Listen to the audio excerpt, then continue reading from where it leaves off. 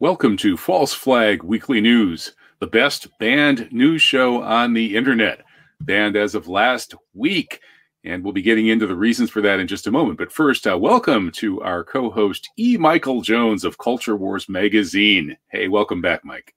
Thank you, Kevin. Good to be back. All right.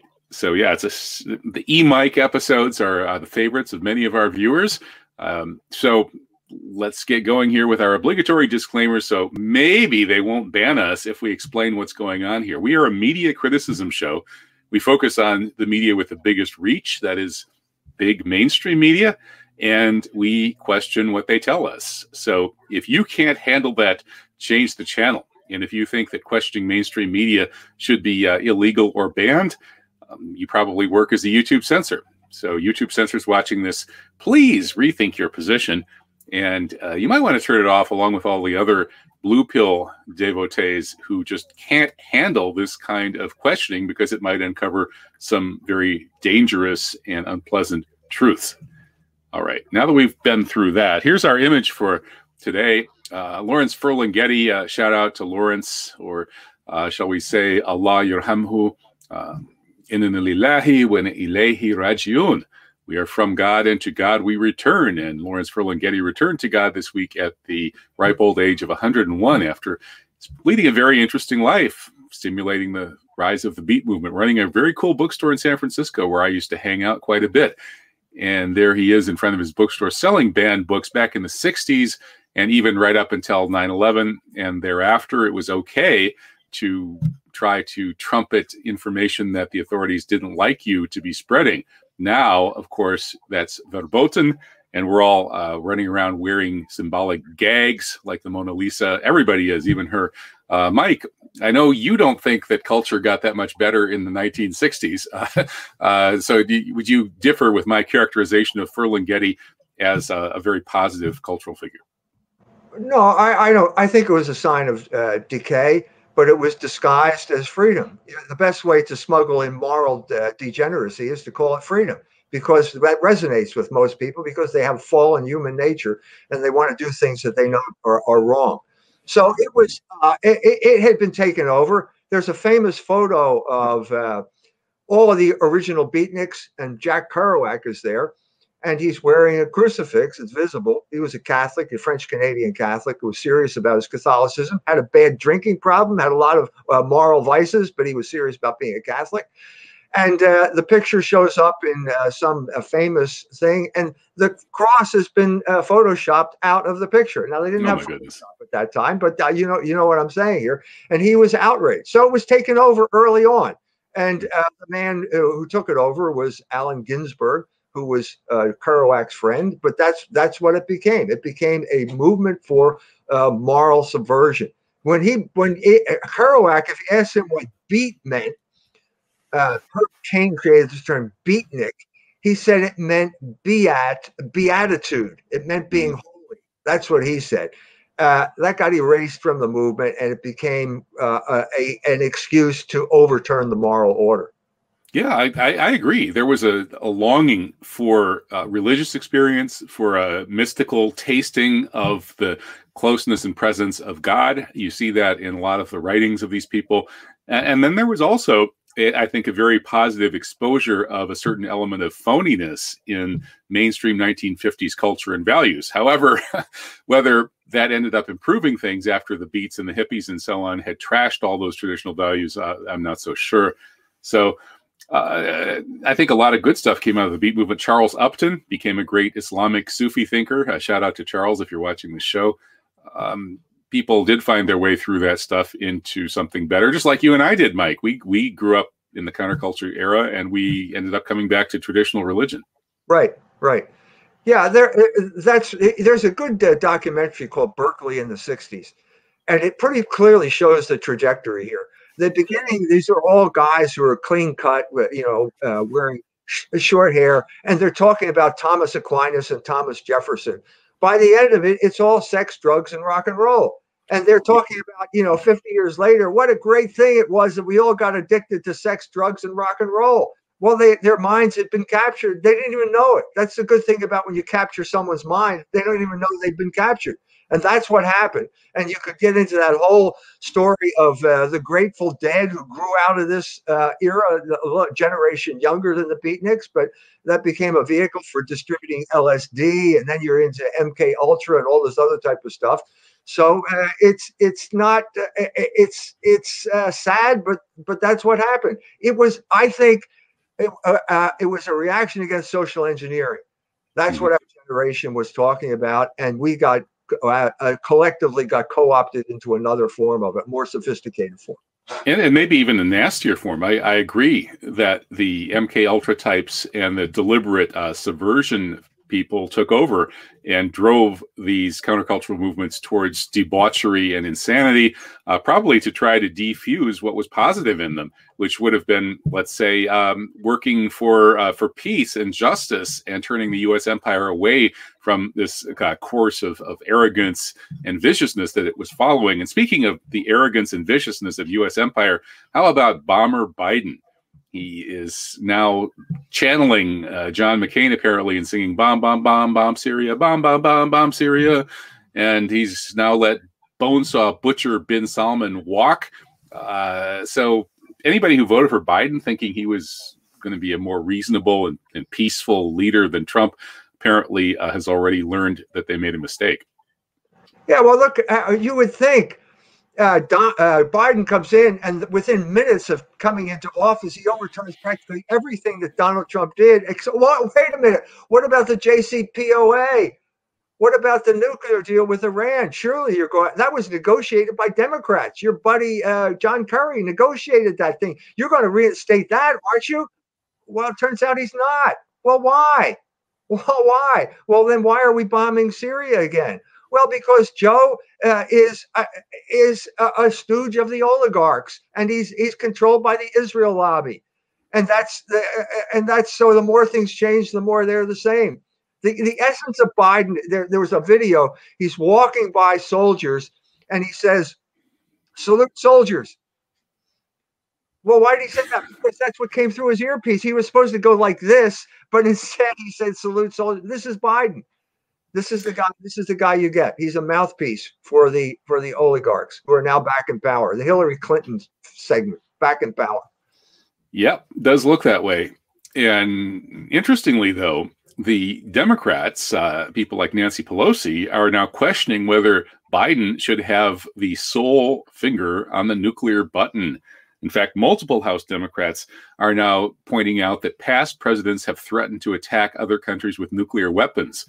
That's an interesting admission coming from the U.S. House of Representatives. You can read Daniel Ellsberg's book, The Doomsday Machine, for some of the details. U.S. nuclear policy has been insanely reckless, irresponsible, and criminal. We've come very close to aggressive nuclear wars many times. The current posture has been first strike for several decades now. So I guess it's good that the House is questioning the nuclear posture and Biden's single finger that can push the button anytime. But I'm not sure that they're really going to meaningfully reform it. No, I think this is a tacit admission, since it's coming from the Democrats, that Biden is non compos mentis, that he's in a state of senility. He's in his dotage. He has to do whatever comes through the earphone. There's reason, okay, for them to have this concern.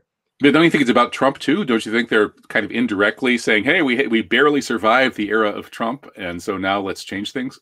No, I think that they feel that at least Trump knew.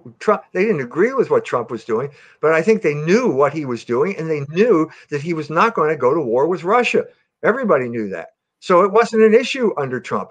But with Biden, you combine, first of all, his completely docile, what I just mentioned, his docility to the Israel lobby, the reigniting of the war in Syria, which Trump tried to wind down. And you put that together with being non-compos mentis and completely unpredictable mentally, and there's a serious danger there. And that's what the Democrats are mentioning or revealing or spilling the beans about. Well, the empire has been run by criminals and psychopaths for decades, and it's really a miracle and perhaps even proof of existence of God that we haven't blown ourselves up in a nuclear holocaust yet. Anybody who seriously studies, or even studies with modest seriousness, as I have, the history of the nuclear strategy and the near misses, is stunned at how close we have come, how many times to nuclear war. And any odds maker looking back at this would have said the odds of major nuclear war after World War II would be at least 50% per decade, if not far more than that. So it's a total miracle that we're still here. Speaking of crimes of empire, the next story exposes that everything that the U.S. and its allies like the U.K. say about the evil Russians messing with media and giving us RT and things like that, playing around with Facebook, everything the Russians do is a tiny fraction of the evil meddling that the U.S. and its allies do. And here they're caught red-handed. BBC and Reuters, two of the biggest Western news organizations, are acting as propaganda cat's paws for Western intelligence, propaganda, and disinformation efforts trying to undermine the Russians. So talk about hypocrisy, this business of Russian meddling. Come on. Well, what we're seeing here is the demise of mainstream media. The New York Times had an editorial where urging Biden to appoint a reality czar. In other words, the government will now tell you what is reality. It's like turn the government into a big one fact check operation so that people pay attention to the New York Times. Pay attention out there. You in the back row, pay attention. This is the New York Times. We are the paper of record. I want you to pay attention to what we're saying. Well, once you have to do that, it means you've lost your audience. And that's what's happening here. Mm-hmm. They also published an article last week, I think it was, saying that we should no longer use critical thinking to try to figure out what's true. Instead, we should mindlessly accept whatever the authorities tell us as mediated by them, the New York Times. This is a sign that you're losing the audience when you have to remind people to pay attention. That's precisely the cunning of reason that's going on here. And that's why they're getting more and more extreme in their demands for censorship. They want censorship so that everybody has to pay attention to the New York Times because nobody's doing it anymore. And this call for censorship is, I think, also a symptom of the decline of a decadent empire that's really on its last legs. And that empire is now actually being questioned from within. Here's USA Today in the next slide, pointing out that a reckoning is near for America's vast overseas military empire of something like 800 or 900 bases, maybe 300 or 400 of which are really serious bases all over the world. No other country has anything remotely like this. China has one base in Djibouti. Russia has a couple, I guess, somewhere. And so can we still afford this? Should America have ever become an empire when we were founded by people who were rabidly against empires in general, and the British Empire in particular? Maybe not. So this was a very interesting article, very critical about this insanely expensive empire that's destroying America from within. The money we're paying to maintain these bases all over the world and the rest of our military posture is wrecking America. No infrastructure left. We're falling apart from within. And it was interesting to see the mainstream admitting this in this USA Today article. Yes. And I'd like to ask a question of our Iranian friends, okay? Why did you put your country right in the middle of all these American military bases? Why did you do something that stupid? That's right. That's right. It's well, and of course the real issue there is, will the really evil forces in the region, which are allied with the U.S., Saudi Arabia and Israel, for example, continue to have much larger footprints than they should because of all that U.S. support. And of course, they're lobbying to keep that U.S. support going and propping up the genocidal regime in Tel Aviv and the equally genocidal regime in Riyadh. But it's, even though we're getting some interesting discussion of empire declining and whether it's a good idea to maintain it here in the mainstream, overall, as the empire declines, we're seeing less and less of a First Amendment protected free speech environment here in the U.S. So we can't have an honest conversation about this, which we should be having. Everybody should be talking about this USA Today article on YouTube, and they should be able to say anything they want. But if they happen to say the wrong thing, maybe they mention something about COVID that doesn't sound like exactly what Bill Gates or Anthony Fauci have said, then boom, you get scrubbed. This is insane. And so let's move to our censorship stories. Here is the White House calling on the social media giants, aka the oligarchical monopolies, to quote unquote suppress vaccine misinformation and quote unquote clamp down on chatter that deviates from officially distributed COVID-19 information. Chatter. So there's only one official line, like in Stalinist Russia or Maoist China, and deviation, even in the form of chatter, is going to be illegal. Now, when the White House is telling monopoly media to do this, isn't this a blatant violation of the First Amendment, Mike? Well, of course it is. But what we're seeing here is the demise of government. So government is the entity that makes the rules. What we're seeing now is that all the important rules about commerce, let's say, now because of the computer and the internet, are being made by non-governmental entities. Well, if you're the one who makes the rules, you're the government. And so what you're seeing is the power shifted to these non-governmental agencies. And so the White House is an appendage of these government agencies, because when it comes to the internet, they have more power than the government. So fortunately, Poland woke up to this fact.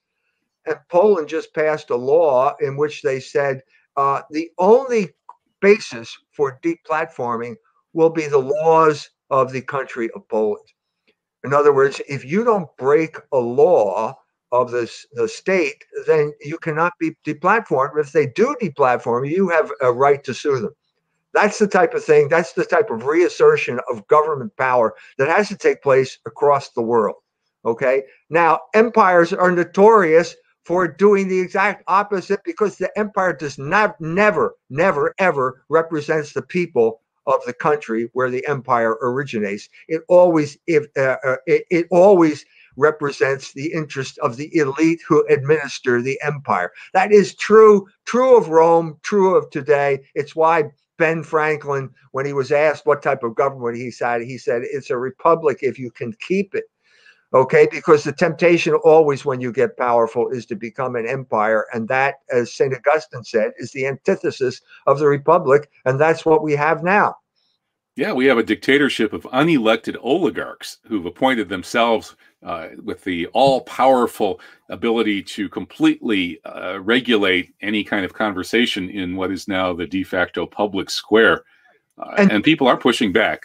Children's Health Defense has filed a lawsuit against Facebook. I hope there will be a lot more lawsuits. Right. And those people consider the people of their own country the enemy. The people who are the non-oligarchs in their own country are the enemy, and the oligarchs in other countries are their allies. So there's a natural affinity between the Chinese oligarchs and the American oligarchs. They like that face recognition software and so on and so forth. The same thing happened a century ago, more than a century ago, in the United States, when the then oligarchs in the United States, the WASP elite, suddenly decided they had more in common with English aristocrats than they had with their own people. Andrew Jackson would have been appalled by this idea, but that's what happened. It's called the Great Rapprochement. And the net result was that impecunious, debt-ridden, syphilitic English aristocrats like the Randolph Churchill came over looking for rich American wives. And Winston Churchill was born out of that, and the rest is history. This is always what happens when you have an empire. The elites are at war with their own people, and they're allied with oligarchs in other parts of the world. And these internet oligarch elites now are really clamping down on the people who are quote unquote chattering, talking about things that are apparently not allowed by the WHO, I guess. Last week, our False Flag Weekly News show was censored by YouTube. They took it down, gave the platforms a strike, and they claim that the reason, which actually they didn't tell us what the reason was at first, but then later we saw the reason was so-called medical misinformation. My best guess is that the part that they didn't like was the story about questioning the mRNA vaccines on the basis of the fact, as reported in mainstream sources and from mainstream scientific sources, that the antibodies that people will develop from these mRNA vaccines are in fact different and identifiable as opposed to the antibodies from the natural virus. I think that's true. I don't know enough about microbiology to be 100% sure that that's true, and I urge viewers to research this for themselves. And for everything else we say relating to any kind of science or any other fact-finding methodology, research it for yourself. Don't just believe what we say. We're not giving medical advice here. And taking us down for supposedly giving medical misinformation when we're not giving anybody any medical advice whatsoever, we're doing political commentary, is really offensive and disgusting. And we're still waiting to see whether YouTube will reverse itself and admit it made a mistake. What do you think? Will it? No, because they are in power now. There's no pushback from anybody. But it's not about you, Kevin. I know you're disappointed to hear this.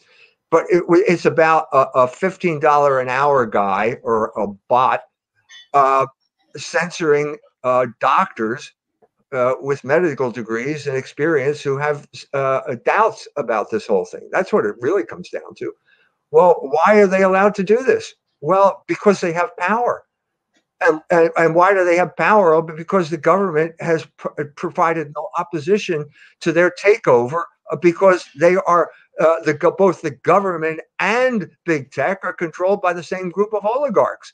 So there you have it. We're back at square one once again here, and we have no recourse, because before you could say, well, vote them out of office. Well, nobody voted them into office. And now voting them out of office, that's problematic as well, because we're not secure. We're not so sure about the security of the election anymore. So that's the situation we're in. Well, this unholy alliance between government and corporations, which some would say is the definition of fascism, has utterly shredded the First Amendment here. And the fact is, it's not really about, they claim it's medical misinformation, but obviously there's no medical advice going on at all. So what's really at stake? Well, it's politics, and they don't like our political viewpoint. And that's admitted now by the Democratic members of Congress, who just sent letters to the presidents of Comcast, AT&T, Verizon, Cox, Dish, and other cable and satellite companies, telling them to stop carrying Fox News, One American News Network, and Newsmax, or pressure them to change their coverage, apparently to make it more favorable to they themselves, the Democratic Congress members. This is utterly bizarre. And once again, they can't hide behind this notion that it's a private company doing the censoring when it's members of Congress who are pressuring the private companies to censor. Yeah. No, the part of the problem here is the whole idea of private property and the whole idea of conservatism as the defender of private property. First of all, you're dealing with Locke's definition of private property, which is basically unlimited. So if you have the property, Locke was a stooge of the Whig oligarchs of his day. And all those Whig oligarchs became rich because they stole the property of the Catholic Church during the Reformation. And so he had to come up with a theory of property that would justify theft. And this is an absolute theory of property, which is basically, if you have it, you can do whatever you want with it. Well, this was never the traditional understanding. And it had caused problems in America from the beginning, especially when there's a new technology like the railroad. Does the fact that you own the railroad give you the right to charge whatever the traffic will bear? Well, we had to fight to say, no, what, the railroad's a utility, and you can't just victimize these people because you own the railroad. We have to do the same thing now with the internet.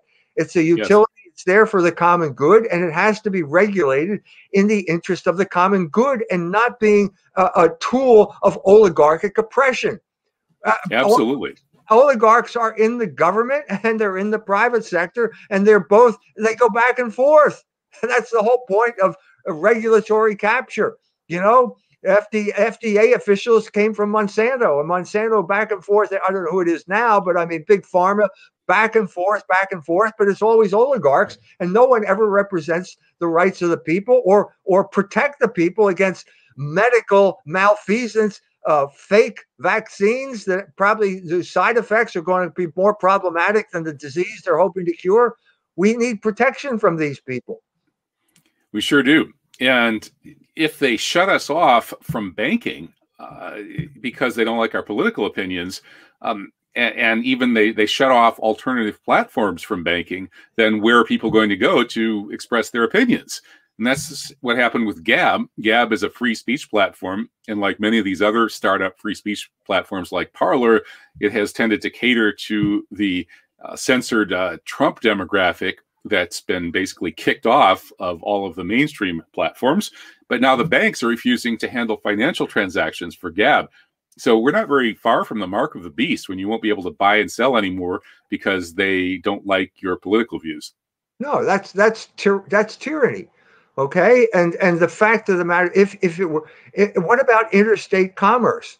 We have all sorts of rules protecting interstate commerce. Well, now wait a minute. That's all gone down the drain because we're not defining the computer internet as interstate commerce, because we have people in power. I'm talking the Obama administration put this rule into effect that you could use the banks to go after. They didn't like gun manufacturers, but now it's expanded to anybody they don't like. They can use all of these things that are supposed to be like a neutral marketplace to foster commerce. They can turn them into weapons, and that's tyranny. There's no other word for it. Totally. Well, we'll finish here at the censorship section with some good news, which is that net neutrality is coming back. And here's one where Trump was on the wrong side, the Democrats are on the right side. But unfortunately, it's less important than platform viewpoint neutrality. And that's where these oligarchs are crushing the First Amendment and free speech.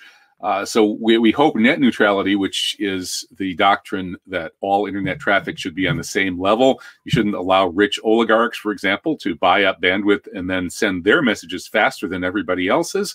And the Democrats are actually standing up for that. So how do you see the contradiction between the side that's doing most of the censorship also being the side that supports net neutrality?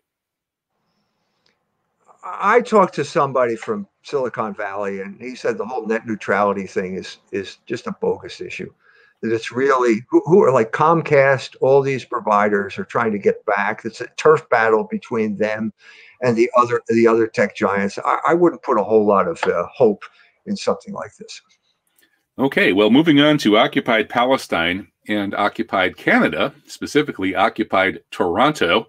The Jewish Defense League, which is classified as a terrorist group by the FBI after it's firebombed and burned places and given death threats here in the United States, it's legal in Canada. And so they are threatening and vandalizing this food vendors restaurant in Toronto. For this food vendors supports Palestine. They had put out a Zionist not welcome hashtag. And so now not only is the terrorist Jewish Defense League trying to shut them down through terrorism, but it looks like the Canadian government is going to go along with this, or the local government, or some government in Canada here is going to shut down food vendors for not supporting the genocide of Palestine. That's interesting how governments team up with terrorists sometimes.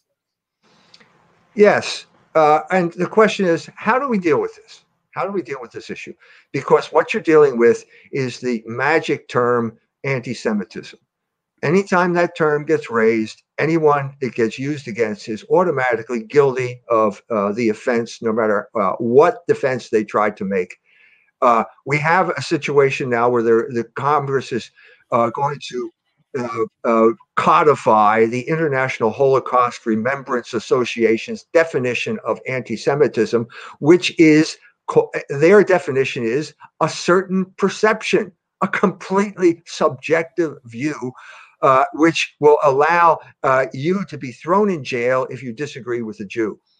That's the situation. This is something, again, we need government to defend the people against these powerful private operators who can tyrannize all of us, terrorize all of us by simply applying a label to us.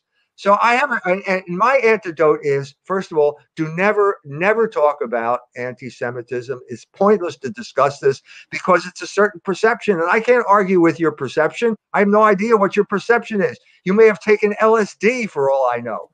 But the question I have to raise in response to this, is it a sin to criticize a Jew?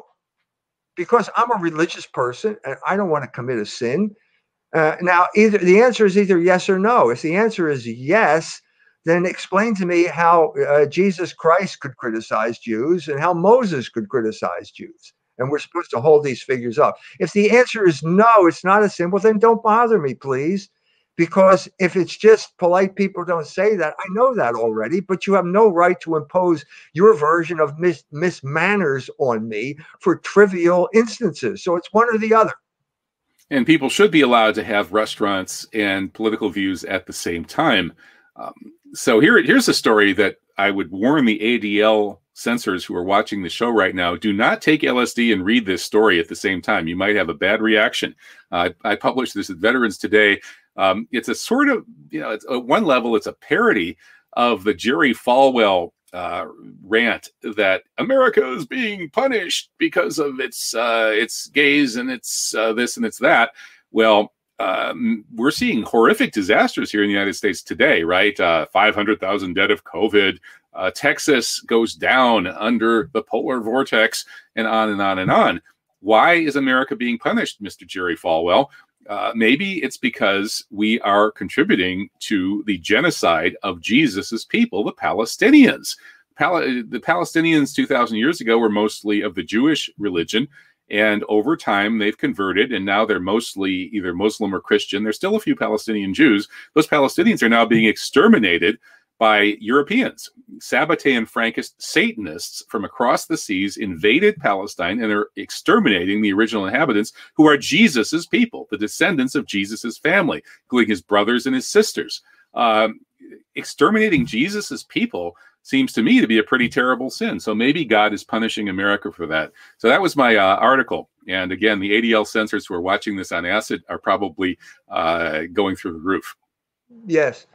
Well, that's what they said. They accused Yasser Arafat of being an anti-Semite. He said, "No, I'm a Semite."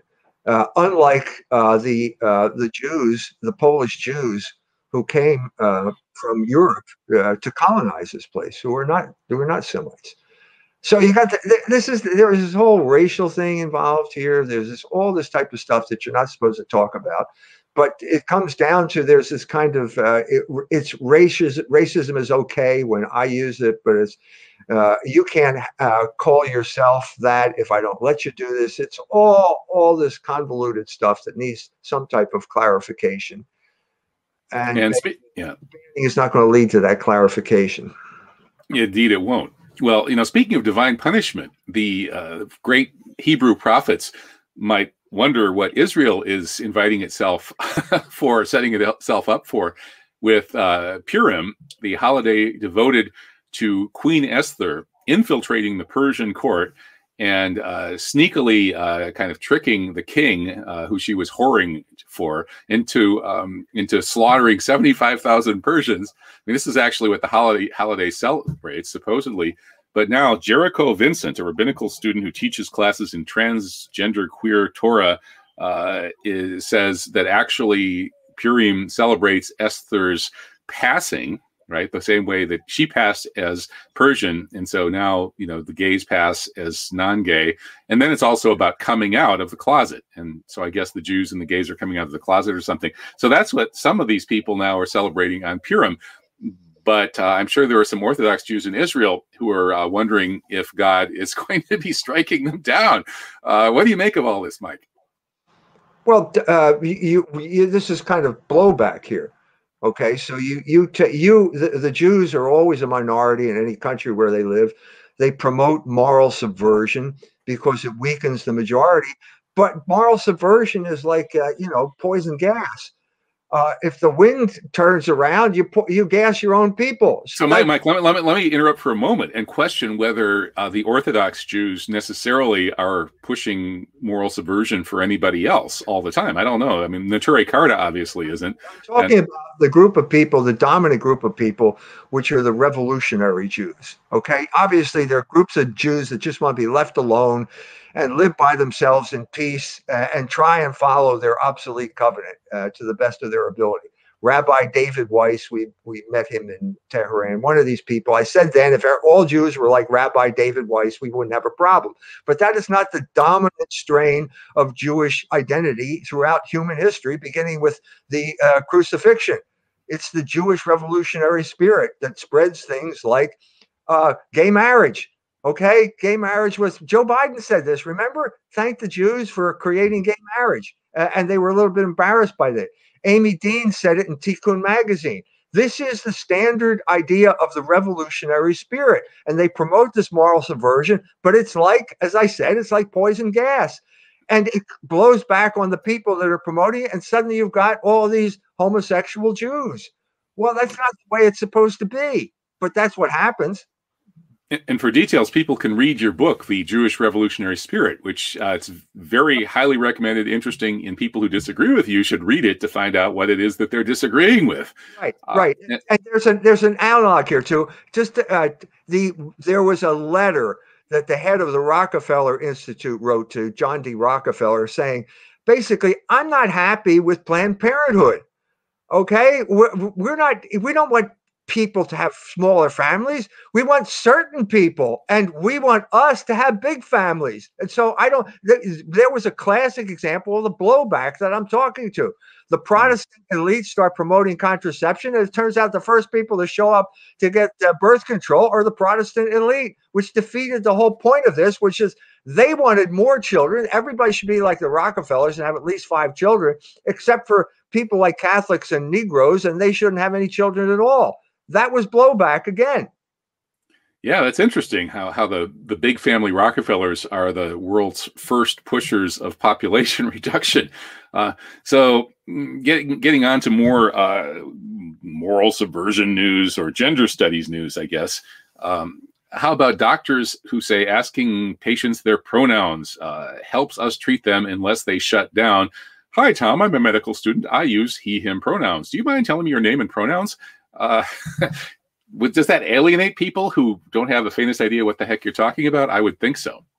You would think so, wouldn't you? So the point here is to Dr. Tom, do you want to treat the patient or do you want to score brownie points with the mass media to foster your career? You have to make this decision. And what we're seeing is the pollution, the ideological pollution of medicine that is having serious consequences in terms of treatment. This has been going on for decades now. MCAT is not a good idea in terms of selecting doctors. Okay, doctors, an appendicitis is something that doctors discern by touching your abdomen. You can't touch anyone's abdomen taking the MCAT. And so as a result, these doctors become insurance agents. The classic instance being the lady shows up at the clinic, got severe abdominal pain, and they say, okay, we're going to schedule you for a CAT scan. First one available is next week, and the city's 50 miles away. And guess what happened?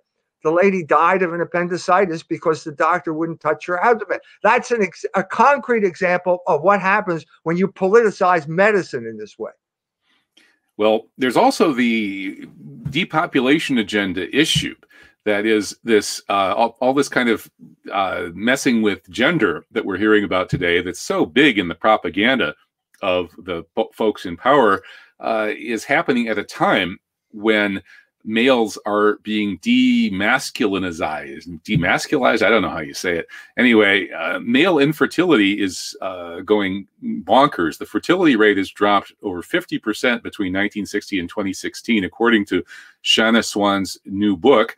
And she is a PhD fertility scientist and expert on the issue. Sperm counts in Western countries have fallen about 60% since 1973. And if you project the curve forward, she says it reaches 0 in 2045. Well, hallelujah. Hallelujah. I can hear Bill Gates cheering in the background. Yeah. And so what's doing this? Phthalates. That's interesting. That it sounds like phallus, but it apparently has the opposite effect. Phthalates are endocrine disruptors, and they're chemicals that are put in plastic, shampoos, cosmetics, furniture, flame retardants, personal care products, pesticides, canned foods, and even receipts. So why are we surrounded with these things, and why have they utterly destroyed human fertility and masculinity? Well, Kevin Galloway, in his book, Killing Us Softly, The Global Depopulation Agenda, says it's deliberate. He says after World War II, the oligarchs got together and said population growth is going to lead to more world wars as sovereign nations keep fighting for resources. We're going to have to do things differently. And they have, starting with poisoning the West and pushing things like the one-child policy in China and the sterilization of rural women in India and spreading diseases and anti-fertility medical programs in Africa and so on and so forth, that this has all been deliberate. And so we've all been poisoned. And so that this gender madness that's broken out may be a symptom of mass poisoning. Your thoughts on that, Mike? Yeah, I think that's true. And the era right after World War II was dominated by John D. Rockefeller III, who finally succeeded in 1965 by getting Lyndon Johnson to say that population growth was the biggest threat facing the world at that point. And then Paul Ehrlich came out with his book in 1968, The Population Bomb. India was going to starve to death in the 1970s. This was a steady drumbeat, and it became more and more sophisticated. So you had basically the abusive population control programs in India in the 70s, where, we'll give you a transistor radio if you let us do a vasectomy on you, and we'll don't tell you what that is. That led to the murder of Indira Gandhi, the fall of Indira Gandhi. Everyone who promoted that died. Anwar Sadat, the Marcoses in the Philippines, they were all proteges of the Rockefellers. But it all became more sophisticated. And the next step in this trajectory was African AIDS. That's very close to the COVID thing, because they created a pandemic that was completely fictitious. That was completely fictitious. They made it up completely. I was there in Africa when it was being held. We're all going to die of African AIDS. I'm in Nairobi. Kool and the Gang shows up to give a free concert. Well, it's not quite free because they have to show a condom to get in. This was the new population control, and AIDS was the vehicle. In other words, disease was the thing that was going to coerce you into negating your fertility. COVID grew out of that type of mentality. Scare the people to death as a way of controlling and modifying their behavior. Well, the idea that elites would intentionally terrorize people to modify their behavior for political purposes is something we're not supposed to talk about, but we all know it's happened many times. Pearl Harbor is a classic example, as well as the 9/11 New Pearl Harbor. And interestingly, this week, Jonathan Turley, mainstream constitutional lawyer and off-cited expert, is now coming out, I think, as a closet 9/11 truther and a not quite so closeted Pearl Harbor truther, as he calls the Capitol insurrection a new Pearl Harbor. And he says his history may show that due to a lack of preparation, the Capitol riot indeed was a new Pearl Harbor. Obviously, the rioters, so-called, were basically escorted inside, and he's not really pointing fingers, but he says that Capitol Police Chief Stephen Sund and Senate Sergeant-at-Arms Michael Stenger were being blamed for this, when in fact it was the higher-ups who ordered them to do it, are the modern equivalents of Admiral Husband Kimmel and Lieutenant General Walter Short, who are the patsies at Pearl Harbor, which was deliberately engineered by way of an 8-point plan by Roosevelt and people in his administration to massively psyop the American people, who were running at 80% plus anti-war. And with the Pearl Harbor attack, which was engineered from Washington and London, the American people were brainwashed into supporting entry into World War II. Something similar just happened at the Capitol, according not to some marginal conspiracy theorist, but to Jonathan Turley. Yes, it's never let a crisis go to waste. The rehearsal for this happened in Berlin a few weeks earlier with a COVID demonstration, where some of the people broke off and invaded the Bundestag. I'm saying you can't invade the Capitol, you can't invade the Bundestag unless they let you in. And the proof of that was, what did the Capitol look like when they didn't want you to get in? Well, you couldn't get through those fences, and you have videos now of the Capitol guards removing the barriers to let the people in. So it was obvious that someone let it happen so that they could turn this into a way to demonize people who showed up thinking they had the right to assemble, to public assembly for their grievances. And so we'll go through these stories related to the Capitol insurrection news very quickly because we're running a little behind. So Brian Sicknick, the Capitol police officer who became the iconic death, we were told by the New York Times and others he was beaten to death with a fire extinguisher. Turns out that was fake news. That was New York Times fake news. There was no fire extinguisher. It's still confusing what may or may not have happened to him, but even the mainstream admits that the original story that pushed through the whole scare about the evil rioters beating somebody to death was a lie. So the rioters didn't cause any deaths directly anyway. And then in the next slide, we have the FBI admitting that they were warned about a war against Congress in advance and they didn't do anything. This is why Turley is calling this whole thing a new Pearl Harbor. And in the next slide, we now learn that the FBI is investigating members of Congress. They are suspects, but which ones? Is it Pelosi and other Democrats who may actually have welcomed demonizing Trump supporters through this whole thing? Or is it people like Josh Hawley who got caught up in it? And then more scapegoats. How about Roger Stone and Alex Jones, who are now being investigated as well? And NBC News is lying and saying Jones is a right-wing conspiracy theorist known for claiming that the Sandy Hook shooting didn't happen. Well, actually, he didn't quite claim that, and he's better known for a lot of things, including 9/11 Truth. I'm not a big Alex Jones fan, but I'm not a fan of the mainstream fake news either. So will we expose this Capitol new Pearl Harbor in time to change the direction of the country, Mike? Yes, we're already doing it. How long did it take before the Pearl Harbor story got traction? The real Pearl Harbor story. It took decades. This is days. Okay, so they're playing catch up. It's not working. And then there are all other unanswered questions, like what about that lady that got murdered?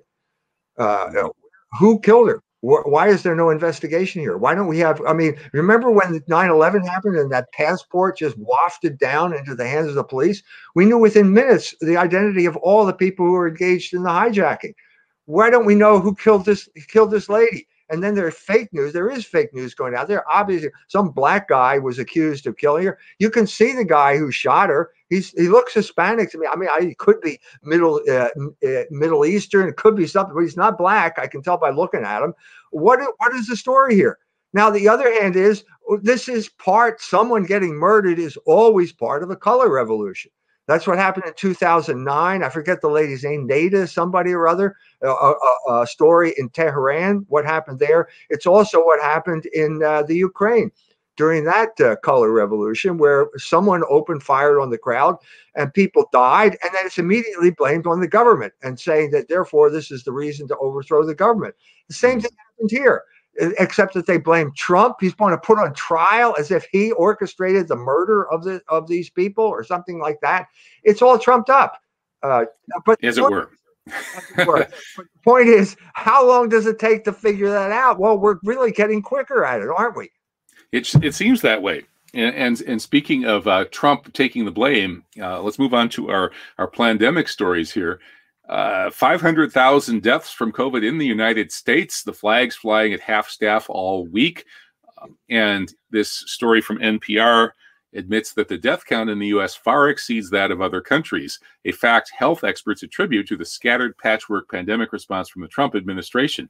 Well, that may have been part of it, but the reason that India has practically no discernible COVID, it's having a very minor impact on India, despite all kinds of contacts happening and so on.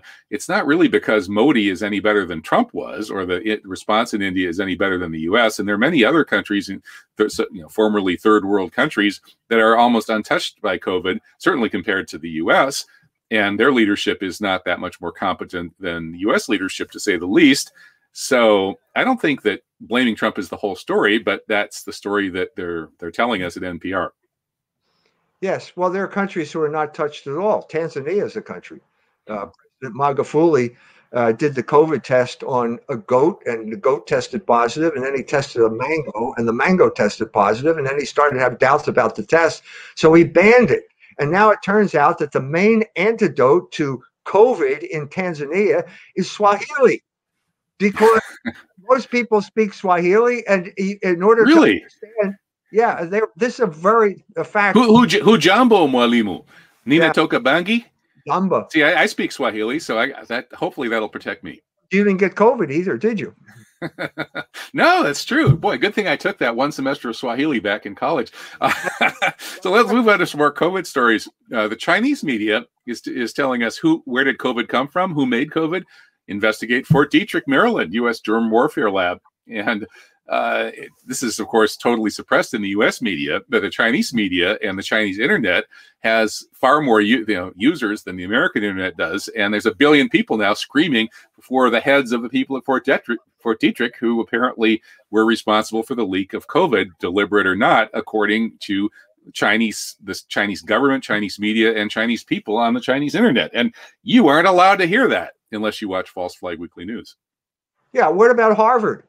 What about Harvard's connection with China? Just when the COVID virus was breaking out, a professor of medicine at Harvard was arrested for trafficking with the Chinese, for sending vials, put vials of something or other in his socks and got on. This is a Chinese graduate student. It turns out, oh, wait a minute, he's also in the Chinese army too. And oh, by the way, we're paying this Harvard professor $50,000 a month under the table to sell these biological warfare weapons. This is the man who invented the wire, the micro wire that allows you to do gene modification. Why aren't we hearing more about this guy? Why aren't we here? Where did that story go? That story just disappeared. A whole lot of these stories have disappeared, including the one that's stressed in this article from the Chinese media, which points out that in August 2019, they had to shut down Fort Detrick for all kinds of violations and possible issues around airborne pathogens. So that's definitely something to keep an eye on. And then maybe the American media will report this, or on the other hand, maybe we'll all be censored for even mentioning it. But 1 billion people or 1.5 billion people in China know all about it. So I think censoring it is kind of pointless at this point. Anyway, how about the best thing that ever happened to Biden was COVID? That's what Anita Dunn, who's the mastermind behind Biden's approach to Trump, according to the Atlantic magazine, said. She says Biden, Lucky Joe, that's the name of the book actually that just came out, how Joe Biden, how Joe Biden barely won the presidency. COVID was the best thing that ever happened to Joe Biden. Yeah, well, obviously the strategy, one of the main purposes of the COVID pandemic was to deny Donald Trump re-election. That's obvious. That's obvious. The whole mail-in ballot debacle, where suddenly in the 3 o'clock in the morning, 100,000 votes get cast for Joe Biden and none for Donald Trump, was all predicated on COVID and the fact that it would be taking your life in your hands if you went to the polls. So let's have mail-in ballots. So it was obvious. That was part of the strategy. So Biden got to the White House thanks to COVID, and I think that is probably true because the economy was doing very well, and a strong economy very likely would have pushed Trump into a second term. So I think this is all pretty accurate. Well, Biden's in power now, thanks to COVID, and he's about to mail out millions of masks, possibly to all Americans. Our producer, Alan Reese here at No Lies Radio, thinks that Trump should have mailed out the super duper N95 masks to everybody right away, and that could have put a dent in COVID. Biden's mailing out masks. We don't know what kind of masks he'll be mailing out. Probably not N95s because they're still in short supply after a whole year.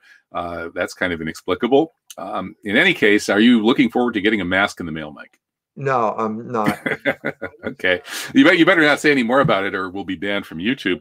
Oh, here's another one that could get us banned. Ivermectin. Is ivermectin an effective COVID-19 treatment? We are posing the question. We are not giving medical advice, people.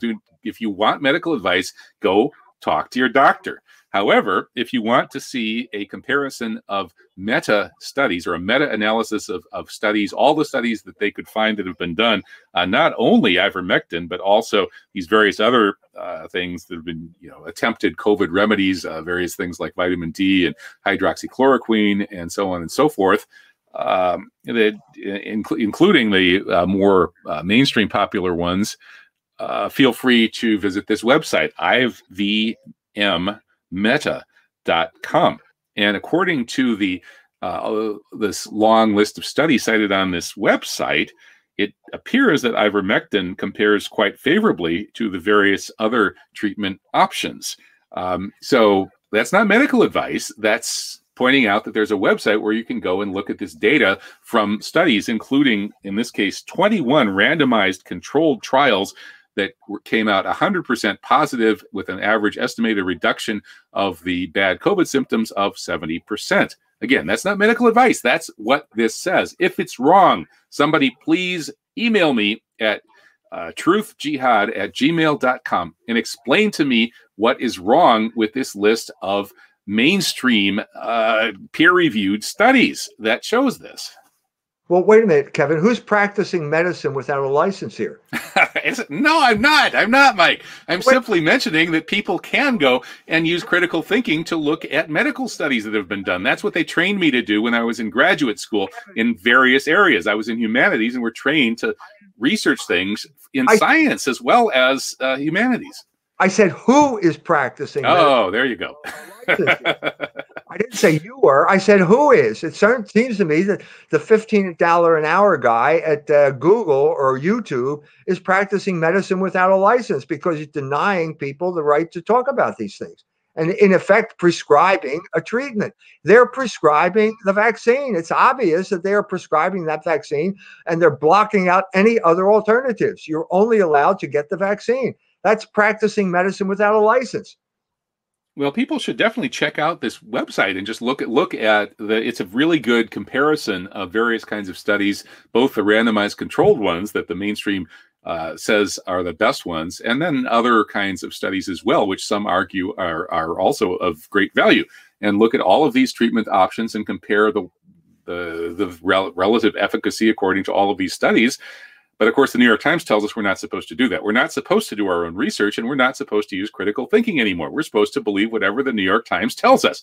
Well, I don't agree with that, but I am going to go ahead and put a gun to my head and read a disclaimer here. I'm now officially I've been taken hostage by the censors, and so I have to read this disclaimer. In our next slide, we see the great story here from C.J. Hopkins. And I'm going to read the beginning of this story with a gun to my head in hopes it will prevent us from being censored.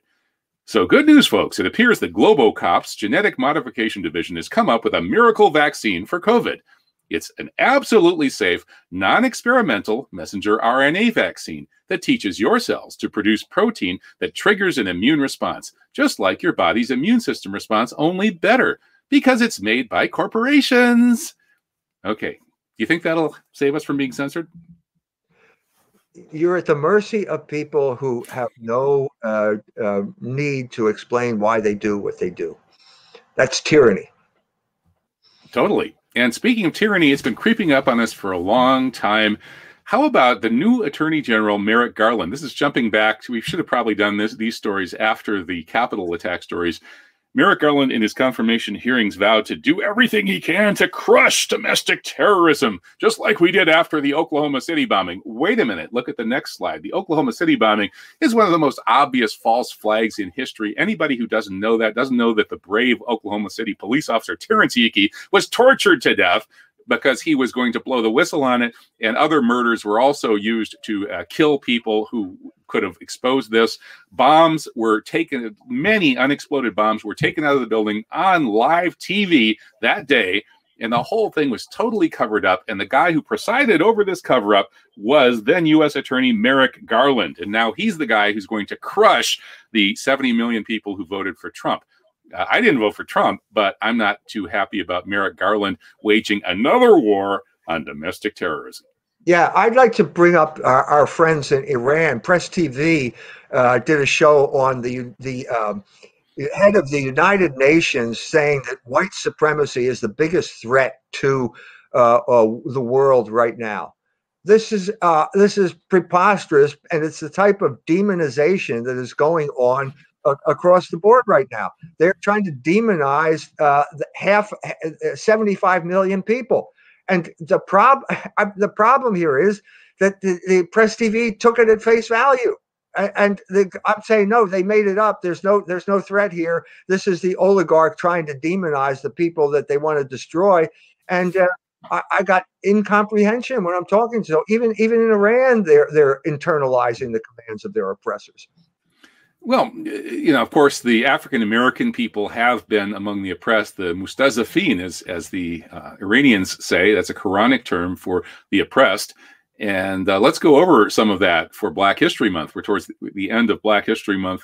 we just got a huge revelation, and the mainstream almost completely ignored it. Malcolm X's family just released a letter from a police officer showing the NYPD and the FBI conspired to murder Malcolm X. This was Raymond Wood, a former undercover NYPD officer who confessed before he died that he had participated in this police and FBI plot to murder to murder Malcolm X. And so once again, surely someone would confess on their deathbed. Well, Howard Hunt confessed to the CIA killing. He was part of the team that killed JFK for the CIA. He confessed on his deathbed. Rolling Stone even published it, and nobody noticed. And likewise, nobody's noticing this either. Once again, the conspiracy theorists were right and have been proven right, but nobody gets to hear about it. Well, the new film out about the Black Panthers in Chicago, about the FBI agent that got inserted there. This is standard practice in the FBI. They're always creating agent provocateurs that go in. But this guy, Bobby Neal, I think his name was, shows up. He's real black. Okay, so he must be one of us. And so he starts buying guns. He calls the cop, puts phenobarbital in their Kool-Aid, walks out, and they all get killed. Well, why do we subsidize it? Why is this common practice among a government agency? Shouldn't this be termed domestic terrorism? This type of thing? Are we going to have some type of discussion of the role of the FBI and what they do and their methods? Because they're still doing it. They turned one guy. Apparently, at the Capitol demonstration, they turned one guy who's now going to inform on the other people because he'll get a lighter sentence. They do this all the time. Yeah, the FBI includes some good people at the lower levels, I'm told. But there's a problem of corruption going up to the top where they cover up the crimes of the deep state and perpetrate some of those crimes themselves. Well, I guess since the days of Malcolm X, African Americans have risen to positions of prominence in our universities, none more so than Cornel West at Harvard.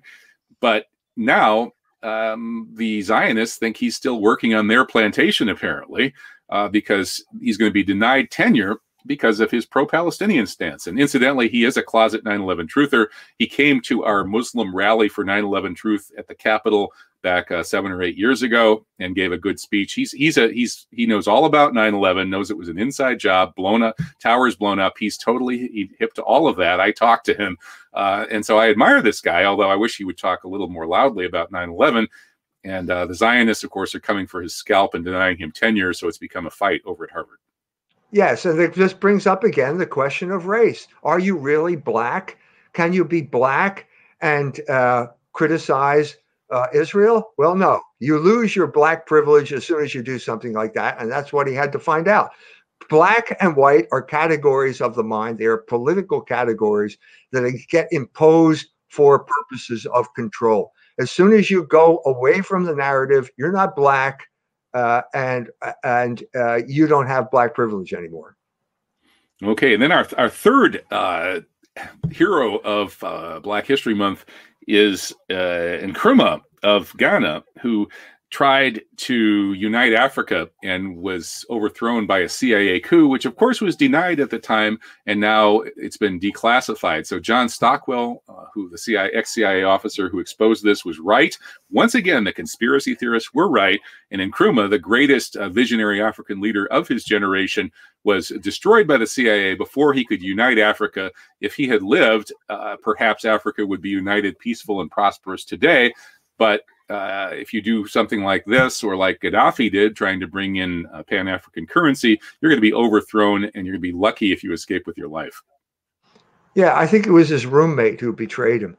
He went, and Nkrumah went to Lincoln University, I think it was, one of these traditionally black universities, and the roommate then showed up there and was working for the CIA and betrayed him.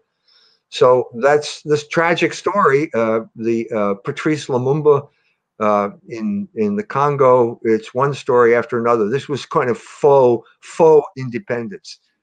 You put a black puppet in to allow the mining interests to come in and strip your country of its resources, and you become the richest man in the world which is what Mobutu Sese Seko was when he was still alive, because he allowed these people in. Any black leader who represented, any African leader who represented the interest of his people, own people, was targeted. And that's true to this day. Just check out Rwanda and Tanzania for examples of that. And that's, of course, why the U.S. government murdered Malcolm X and also murdered Dr. Martin Luther King, because both of them were uniting Black people and other Americans and people around the world to support the liberation struggles of these people in places like Africa. That's precisely why they were murdered. And we don't hear much of that today in all of the mainstream propaganda about Black History Month. It's also the reason the Jews turned on Marcus Garvey. W.E.B. Du Bois was the guy, the point man for the NAACP. Okay, the NAACP was created to destroy Black nationalists like Marcus Garvey. Fortunately, they didn't kill him, but it was the purpose was the same. Okay, well, let's move on to some crazy conspiracy theories to end our show. First one, which actually is pretty crazy, is a racist conspiracy theory that white snow turns black. When you try to melt it, instead of melting it, it turns black. This is the stupidest conspiracy theory I've ever seen. And I've seen lots of true ones and lots of stupid ones. This is a stupid one. What can I say? And then let's move to finally the far out theories about UFOs. Just this week, we had another UFO sighting as Flight 2292 over northeastern New Mexico radioed at 1 p.m. Central and said that there was a UFO flying right over them at extremely high speed. And American Airlines won't comment. They say you need to reach out to the FBI. Does the FBI now deal with extraterrestrial encounters, Mike? I think that anytime some serious challenge comes up, there will be a parody to discredit it. And like geocentrism is perfectly rational. And a friend of mine came up with a book explaining the rationality of it. But suddenly we're talking about flat Earth. No, flat Earth is completely preposterous. And it's to distract you from the fact that geocentrism is not preposterous. That is the function of all of these crazy stories. Float an obviously crazy conspiracy theory to discredit the fact that, hey, this isn't a conspiracy theory. This is reality. This is reality that we're talking about here. That's the way it works. Okay, well, we'll have to slightly differ on that. I think the snowflake theory is completely nuts. UFOs, I don't know. Something weird is going on, but I'm not sure what it is. Maybe demonic infestation in some cases anyway. But we'll have to pick that up on another talk because we hit the end of False Flag Weekly News for this week. And God willing, we'll be back next week and we won't be too horribly censored. Thank you so much, Dr. E. Michael Jones of Culture Wars. Love your work. Keep it up. God bless and see you all next time. Thank you, Kevin.